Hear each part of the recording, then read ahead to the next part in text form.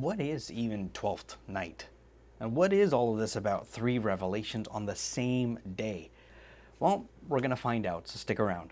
Greetings, listeners of the Latin Prayer Podcast. Welcome back for another episode. My name is Dylan Drago, and if you're new here, it's my mission with the Latin Prayer Podcast to help you rediscover, both in Latin and in English, the prayers, customs, and traditions that have been lost or forgotten over the last 2,000 years in the Roman Catholic Church. I want to thank you for your commitment to our community, especially those of you who are praying the Holy Rosary daily.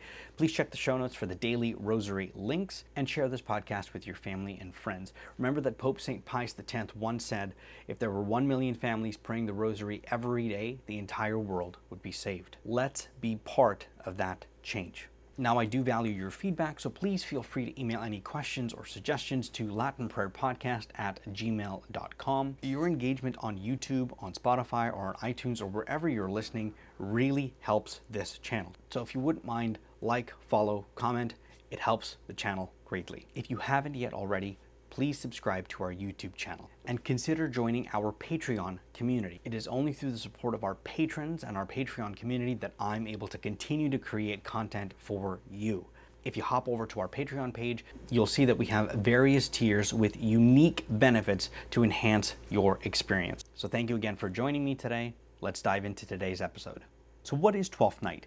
Well, Twelfth Night is the night of the 12th day of Christmas, which just happens to be the day before the Feast of the Epiphany. And why this has significance is for a number of reasons. And we're going to get into it, just bear with me here. I've got to unpack a couple of things. In Catholic tradition, the day actually begins sundown the previous day. And this comes all the way back from Jewish traditions, and they get it from the book of Genesis, where our God says, and there was evening and morning the first day, and there was evening and morning the second day. So the day actually begins at sundown the day before. So we begin to celebrate a feast day, particularly the Feast of the Epiphany, the night before the formal celebration of the day, hence 12th night. So it's all wrapped up together. I've already done an episode on the Feast of the Epiphany. I'm not going to go into that today.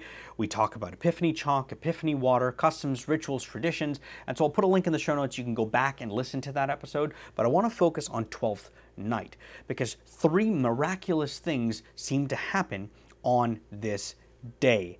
And I say that with air quotes, and you'll understand why in just a second. This is the night when the three wise men came to Bethlehem, and upon seeing our Lord with his blessed mother, opened their treasure chests and offered him gifts of gold for his kingship, frankincense for his deity, and myrrh for his burial. And then they bowed down, worshipped, and adored him, something you only do to God.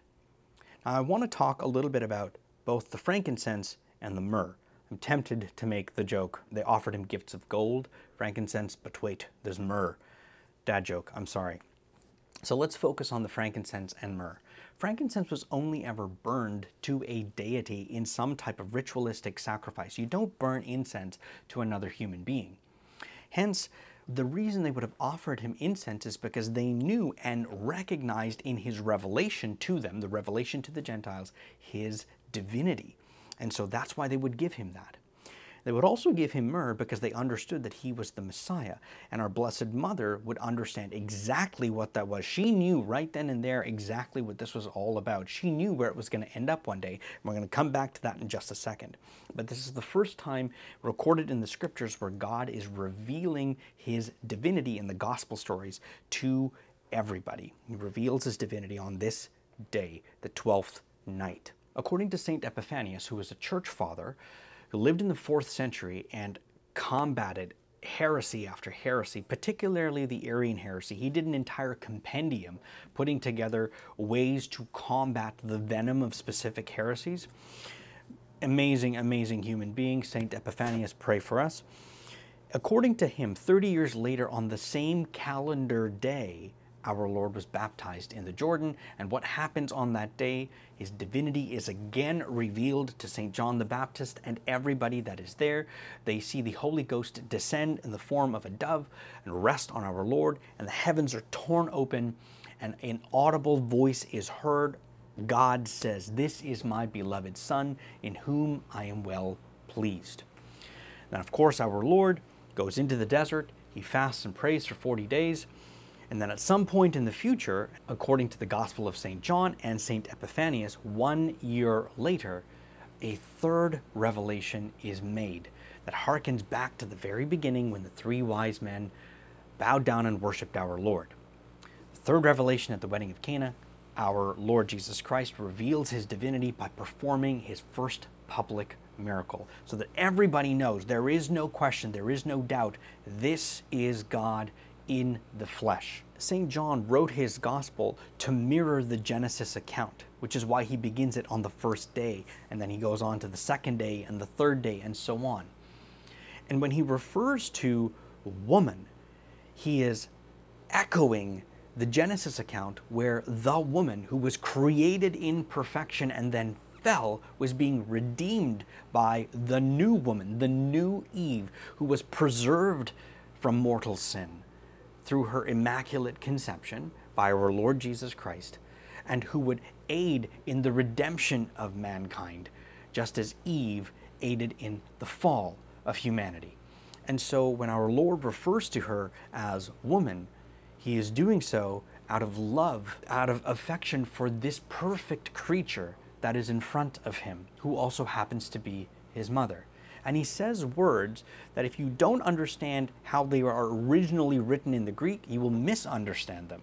See, in the original Greek, what is said is this: that to thee, to me. And what does that actually mean? What it means is this: our lives are so bound together in salvation history that whatever happens to me also happens to thee.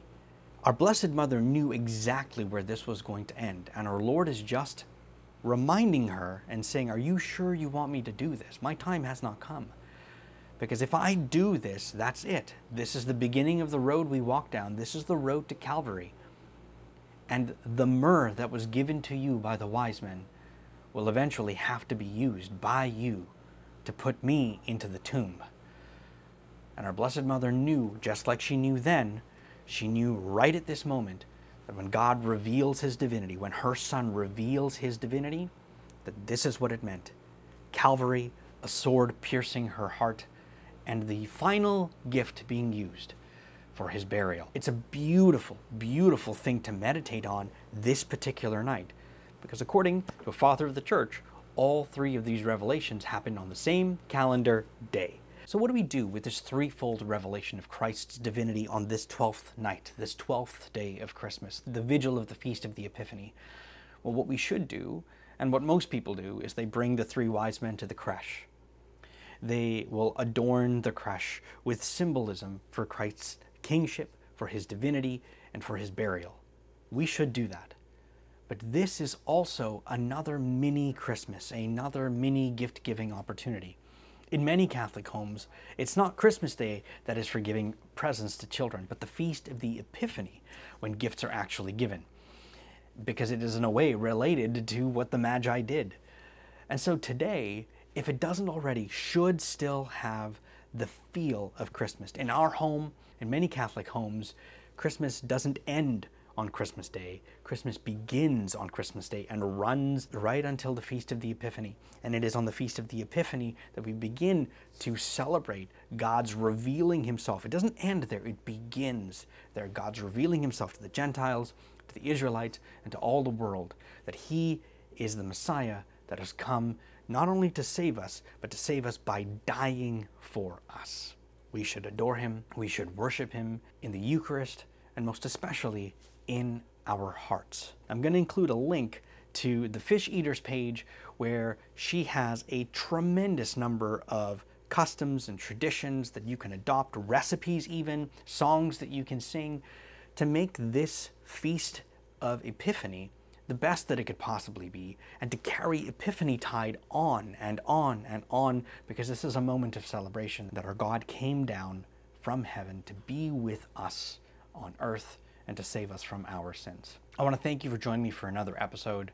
As always, I'd like to finish today's episode by thanking our patrons for their continued financial support. Without them, I would not be able to continue to make content for you. I'm going to put the names of our current patrons up on the screen, and I would ask all of you to join me in praying for all of them this upcoming year, for their family members and for their intentions. So please join me now. In nomine Patris et Filii et Spiritus Sancti. Amen. Pater noster, qui es in celi, sanctificetur nomen tuum. Adveniat regnum tuum, fiat voluntas tua, sicut in cielo et in terra. Panem nostrum quotidianum de nobis hodie, et dimite nobis debita nostra, sicut et nos dimitimus debitoribus nostris. Et ne nos inducas in tentationem, sed libera nos a malo. Amen. Ave Maria, gratia plena, Dominus tecum, benedicta tu in mulieribus, et benedictus fructus ventris tui, Iesus. Sancta Maria, Mater Dei, ora pro nobis peccatoribus, nunc et in hora mortis nostrae. Amen. Gloria Patri et Filio et Spiritui Sancto, sicut erat in principio et nunc et semper et in saecula saeculorum. Amen. In nomine Patris et Filii et Spiritus Sancti. Amen. So until our next episode, Saint Epiphanius, pray for us. Saints Caspar, Melchior, and Balthasar, pray for us. And may God bless you and Our Lady keep you. Happy Feast of the Epiphany.